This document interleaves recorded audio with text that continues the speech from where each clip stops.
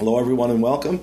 I'm Pete Werner here at the Disney Cruise Line corporate offices in Celebration, Florida, joined by an old friend, the Vice President of Entertainment and Port Adventures for Disney Cruise Line, Jim Urry. Thanks so much for having us over, Jim. It's great to be here, Pete. Thank you for joining us, really. There's a lot of things I'd like to talk to you about today, but let's start with some basics. You've had a really great career here at Disney Cruise Line. I met you when you were the cruise director on board the Magic. I've been very blessed. I started cruising back in 1978, and I had a career before I came to Disney in cruising, and I had the pleasure of bringing out 5 ships for the previous company, and Disney was just starting up at that time and looking for cruise directors to join the company. And so I joined in 1999 and actually went to Venice, of all places, for 6 months. What a chore that was. And I spent 6 months in Venice, eating lots of pasta, but also helping to build and finish the Disney Wonder from an entertainment perspective. Then I brought out the Disney Wonder, and I was on there for a couple of years, and it was a delightful experience just seeing Disney and how they really took Disney cruising to a whole different level and a different experience, and with the immersive family experience and the great characters, the storylines, the shows. So I was on the Disney Wonder for some time, and then I started going between the 2 ships, and that's when I met you on the Disney Magic. On Disney Magic. Had a chance to meet you there, and I spent 5 years on board the ships, in fact. They flew by. It was just, it was really interesting to actually go to sea, after being at sea for so long, working with, more of an adult audience, to actually have the children there and to see the experience through the eyes of children and watch the parents become children themselves, with that excitement of watching the kids with the characters, and just so much to do on our ships, fun. But after 5 years, I had a chance to come shoreside. My predecessor moved on, and I had a chance to come here and work in the office, and it was great to come and join an incredibly talented, creative team, but also not just at Cruise Line. We're so lucky because we have the whole Disney company at our resources, and so to start thinking about new ideas and new concepts for our cruise line, and just had a great career since 1999, 2004 shoreside. I can't believe we're here now, 2012. Exactly. I know. The years fly. The years fly. Well, you talk about using the company's resources to develop new concepts in cruising, and that's one of the things I definitely wanted to talk to you about today is these Pixar cruises that are sailing out of Los Angeles this fall. Talk to me about that process. Talk to me about what these Pixar cruises are and what makes them different from the other itineraries you have going out of the West Coast. Well, this kind of all came about from the Disney Fantasy launch. During that time, John Lasseter was on board the ship, and we were all talking about the West Coast cruises. John had presented an incredible presentation on board the ship during the cruise, which was just a showstopper. I mean, not only his amazing way of articulating the animation, storylines, the heart.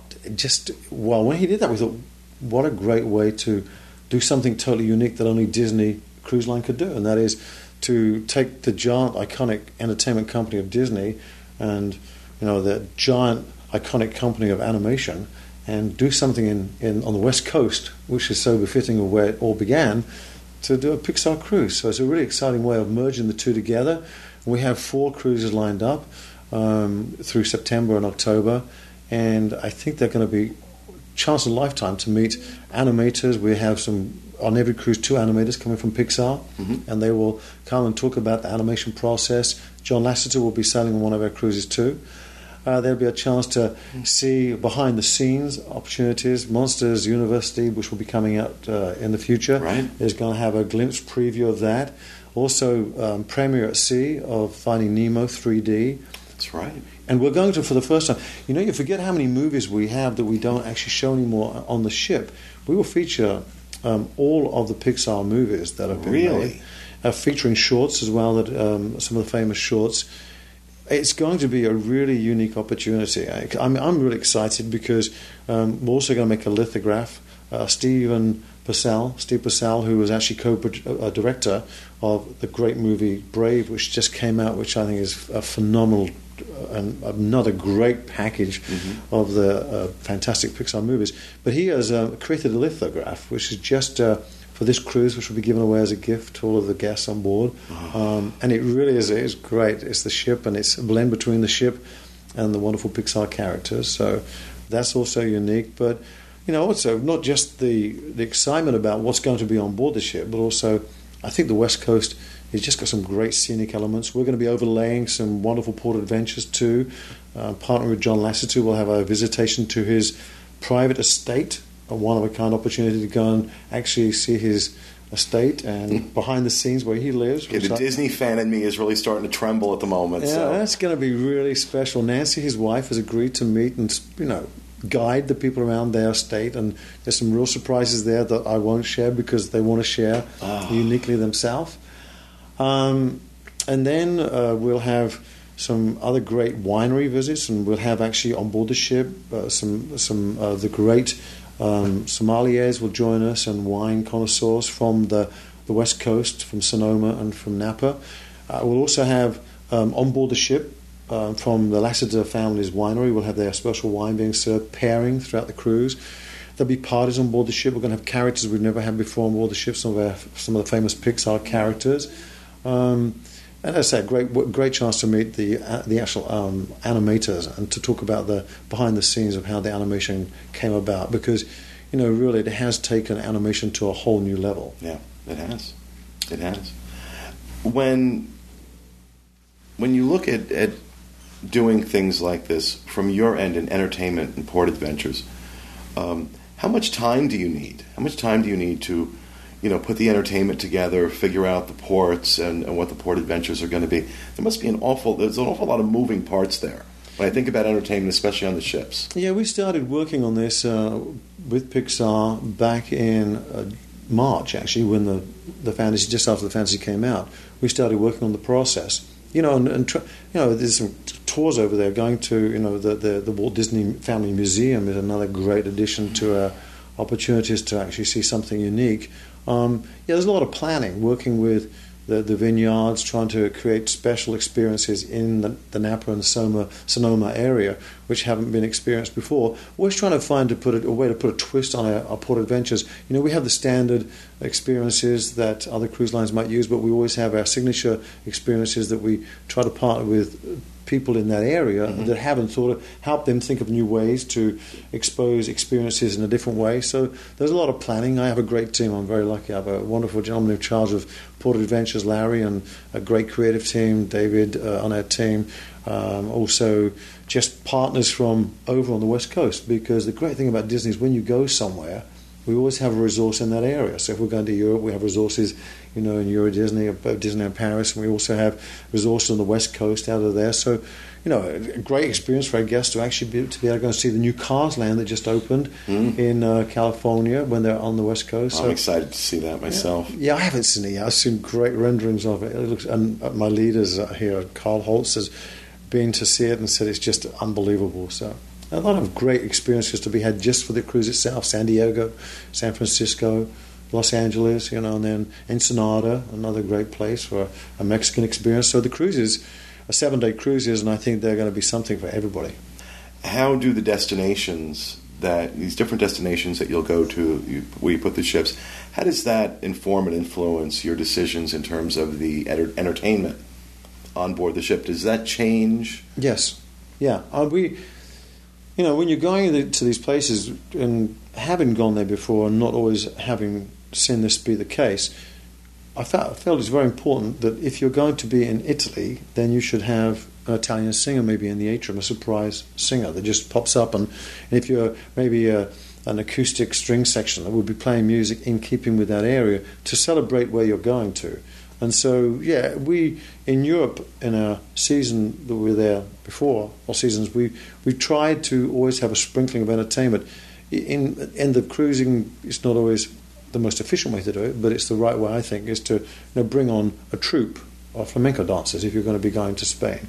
To try and layer in, so all of your experiences are immersed together, that you're not just getting onto a ship that is going to these places. The ship celebrates the experience too. So that is our strategy, and that's what we've followed, and that's what we'll continue to follow when we go to new regions. I especially when I was on the Mediterranean cruise last year, that the addition of the opera singer and the Italian opera in the atrium, and those little touches, it really added this layer of I don't even want to say authenticity, although it did, but there was this extra piece of theming that kind of finished off the whole picture of what we were experiencing. We do that with our BGM. One of our most, a lot of people don't really notice it, but BGM to us is so incredibly important. When you walk in the parks, and when you go down in Hollywood studios, for instance, you're walking towards the Tower of Terror. The music helps that other sensation that we rely upon, taste, sight, but the music is so important. So even in Europe and wherever we take our ships to, we transcend the background music. So I said BGM is an acronym, but right. We use acronyms so much. But the background music, we change that on board the ship so that it's once again in keeping with the area that we're at. But I think that's important because when you go to these regions, you might be on a floating hotel, but again, I think it's important for us to pay a salute to where we're going to. We talked about the Mediterranean cruises. We've talked about the West Coast cruises, the Pixar cruise in particular. But Galveston, Miami, New York, now all part of the Disney cruise experience. How has that impacted you? Well, first and foremost, I think that another Disney difference is a sense of arrival. One thing that we were very keen on when we started going to new ports of call, when we ventured over to Barcelona, for instance, we wanted the guests to have a feeling of arrival into a Disney experience when they entered the terminal.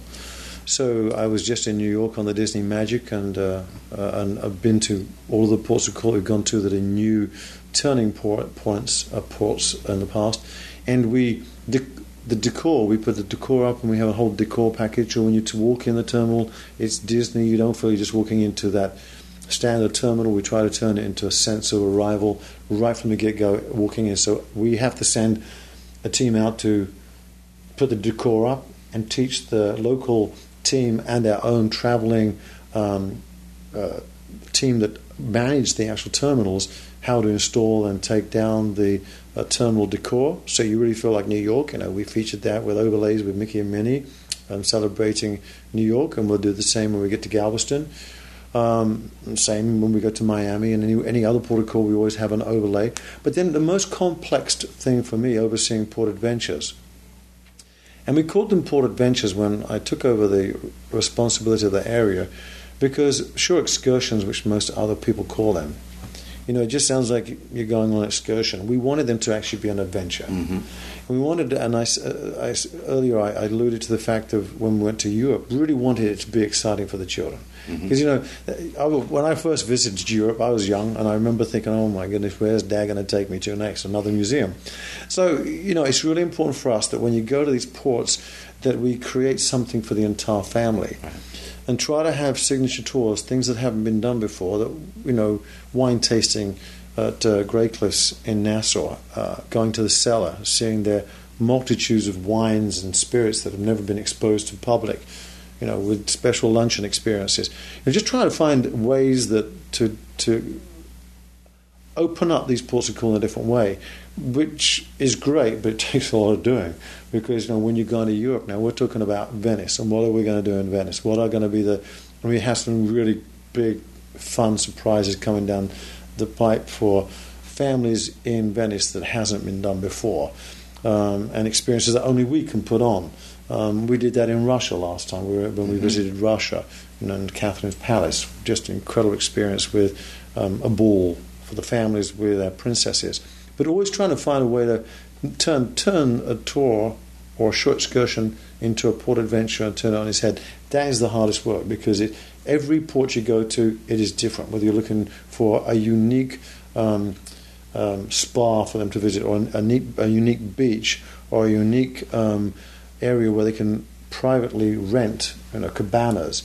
It's you think it would have been done before, but you have to go out and research and find new places to take them to. So that's the hardest work. Now, we did ask our fans on Facebook if they had any questions for you. Well, one question from Jeff Alves is wondering if they're going to be offering these Pixar cruises again next year. I think at the moment we're going to take these 4 cruises as unique cruises. It took a lot of planning. It's taken a lot of planning. We want them to be unique. I would never say never, but I think for the time being we're focusing on these 4 cruises. We want to make them unique and really special, so I would not be prepared to commit that we would do this again.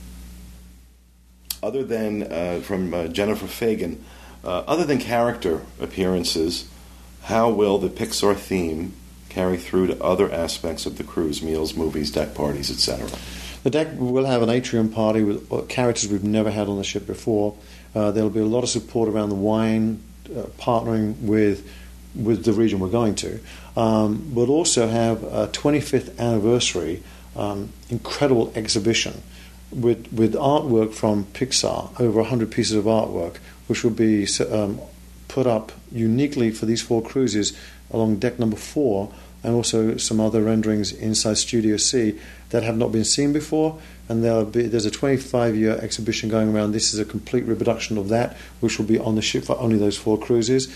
As I say, you'll have a chance to meet 2 high-end Pixar animators that would not normally be doing these presentations, would take you behind the scenes of animation. That sounds fascinating. They are absolutely incredible, and to have John Lasseter actually join us for one of the cruises is also...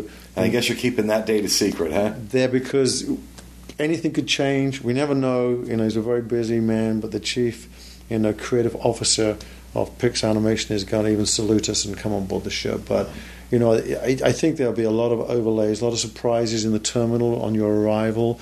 So it's going to be completely sprinkled with Pixar throughout the cruise. Wow. Will the Pixar theme, this is from Patrick Alcacid, will the Pixar theme carry over off the ship onto the excursions? Well, once again, I think going to the Lasseter estate...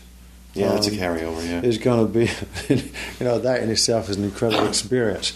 The Walt Disney Family Museum will be obviously Disney, but, I think that the immersion will be basically on the ship. The fact that heavy overlay and chance to meet characters, as I say, that you've not met before, and terminal, and the other, party, deck party, and we'll be playing the movies that we don't show on the ships anymore because they're released and they go back in the archives. Right. And finally, Nemo 3D will be on the ship for the season, actually. John Lasseter has given us the okay. Place to see it. Yeah, it will be a perfect place to see it. Now, kind of changing tracks a little bit, talking about entertainment on board the ship, especially when you go into 2 new ships like the Dream and the Fantasy, the level and sheer amount of entertainment and activities, especially for kids, on those ships is staggering. Are you involved in that process from the building of the ship, or do you get brought in for the entertainment after the ships are built? Or I'm very fortunate because in a lot of places within the organization, there are 2 teams. There's the Walt Disney Imagineering team that imagine these beautiful concepts and incredible adventures for the family, and then there's the operators that operate it. And there's always a connectivity between the 2. But I think because cruise ships are so unique, and it's not like a piece of land that you're building upon and then you deliver it. This is a very confined structure that you're building within, that the development, the creative, and the ability to actually deliver upon it and operate on board the ship are more connected. So yes, I was involved from the very beginning, and I'm very pleased that I was allowed to be involved in it, and proud to be a part of the team from the very infancy of thinking about the adventure game. How would it work on a ship? And there's another example of not seeing always the potential of something. The adventure game was first of all an exciting and a very unique experience to put on a ship. Never been done before. Right. I think a lot of people thought, how will it play out? Will it be a great opening gimmick? Will it be played at first? What will its life be like? it's unbelievable that over 2/3 of the ship go through that experience every cruise. Wow, Parents, really? and my father was on the ship. I mean, and he's hardcore entertainment all of his life, and he's close to 80, and he got the card. We went around to play the game. He was like a kid. I couldn't keep up with him. He was trying to make everything come alive. It is so exciting. I mean, it's, in every cruise we have a huge turnout. It's one of the best, and it now brings the ship alive. It does. Because now the ship is a part of an experience, which it already is, but now you've got a reason to go around and transfer with your family, and it's repeatable because there's 3 games on there with the Muppets and puppies and paintings. So it's just incredible. But that the aqueduct is another incredible toy. I mean, every age group loves the aqueduct, and it's repeatable again. But there's just so much aboard the ship. But just everything, you walk around the ship, the art that comes alive. If you're not playing the adventure game, it just all comes alive in you your happen front to of you. pass by something and it moves. Yeah, The ship is just the whole ship is entertainment. So to answer your question, was involved at the beginning, watching the animation magic come alive in Animator's palette, which is just an incredible. Watching the adults drawing their animated character and watch it come alive on the screen. And I took my father to see Crush. He's seen a lot of entertainment, but he sat there and first of all went, "Oh wow, this is great!" And he was just watching Crush swim around. Did not realise he was going to interact with my father, and then started talking to him, and he couldn't believe that he was actually talking. And so he was off 2 cruises with me, so he had to go back there and do it again. But I've never seen my father draw, and he sat down and did his first animation, not knowing what he was doing, and then saw it come alive. So when we went back next time, he took so much time with the detail. But it's just, everything is so magical. And the other part that was incredibly fun was working with our great partners, Kevin Auld, and the creative team that helped us produce the shows. I mean, we took a direction. Just after I came shoreside, we were looking to refresh shows, and we'd always at that time had similar shows on each ship, and we did that for a reason, because people were travelling between the ships and wanted to see the shows again, and we took the stand to say, how can we create a different menu on each ship, a unique menu? So when we were bringing out the Disney Dream and the Disney Fantasy, we deliberately decided that we wanted to keep the Disney Dreams, which continues to be one of our most popular shows on the ship, for the classic ships, the Disney Wonder and the Disney Magic. So we didn't reproduce that. We wanted to make and create a new signature show with another heartfelt story, this time appealing to the fathers and their daughters, that relationship, the special, which was very unique to me at the time because my daughter was getting married. Ah. But it reached to everybody in the audience, children, mothers, daughters. But it was I wanted to make an iconic signature show, and so we gave birth to Disney's Believe, which has been extremely popular, and that resides on both ships. But then we tried to really mix it up, and we experimented with going back to a classic. And again, Disney's Aladdin has been on the West Coast for some time, only exposed to the West Coast, and when discussing what would we put on the ship, we thought we'd, let's bring a full book story, one story, because a lot of times we've added what we call a variety show, which is a collage of our stories put together with an overarching story. Aladdin has been a huge hit for us. It's one of our best rated shows on the ships. The guests love it. So having the ability to be at the very beginning and plan those shows was extremely exciting. That must have been. And it struck me the first time I was on the fantasy in particular.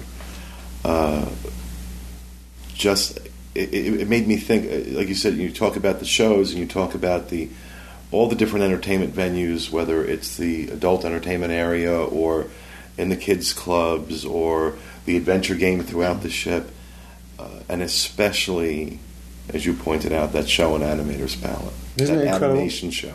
Yeah, I watch every person. I was just on the fantasy about 3 weeks ago, and I watched the audience again. I had been off there I hadn't been on there since it came out, and I just watched the guests in every age group. When they see that animation It's like that magical moment. Everybody's wanting to be an animator. It really is, and sometimes we hear that phrase "magical moment," and it can get overused, and you may think that, especially when for us being on the ships a lot and being in the parks a lot, and we work around it a lot, and we're used to Disney's level of creativity and especially what Imagineering does, and we become kind of used to it, so that for me in particular, when I have a moment like that, because you go and you sit down, you got to draw something. I'm like, oh, come on now, what is this? I want to eat. I'm starving. But okay, you draw something, and then they take them. I'm like, okay, what the heck was that about? And then you see what happens with what you drew. Isn't it just incredible? That equipment, I never thought it worked so well. But going back to that's going to be another special thing for the West Coast cruises, because these guys, when you sit down and you do your drawing, and you see different people from all different standards. And I watched Joe Lanzisero, who was an animator, who's the creative overview for the entire building of the Disney Dream and the Disney Fantasy. This gentleman's a genius. Not only his eye for detail, oversaw so many elements that are so unique to the Dream and Fantasy. But I've sat down and watched him draw, and it's just incredible. So the ability to go and meet these Pixar animators, who when you watch Brave, I just saw Brave recently when it first came out, and the hair and the incredible animation they create, and when you just sit there and do your own drawing, you will see that come alive. I can't imagine being an animator and seeing the years. I was watching at the end of all of the credits, they had one showing of how many children were born during the life of the making of this movie, and it puts into perspective how many years it takes to make one animation movie like that, and the amount of people on that set to create it, and all those incredible animators. So another reason to go on a Pixar cruise, to meet those because every cruise will have two animators and it will tell you all about the behind-the-scenes development of these incredible movies. So. Well, Jim, it has been wonderful getting to talk with you again. I thank you. You've been very generous with your time, inviting us into your home away from home to talk with us. Thanks so much. It's been a real pleasure. Peter, it's great to have you here, and thank you for you and all your fans who cruise with us. It's always nice to have them on board the ship. Thank you. Thanks so much.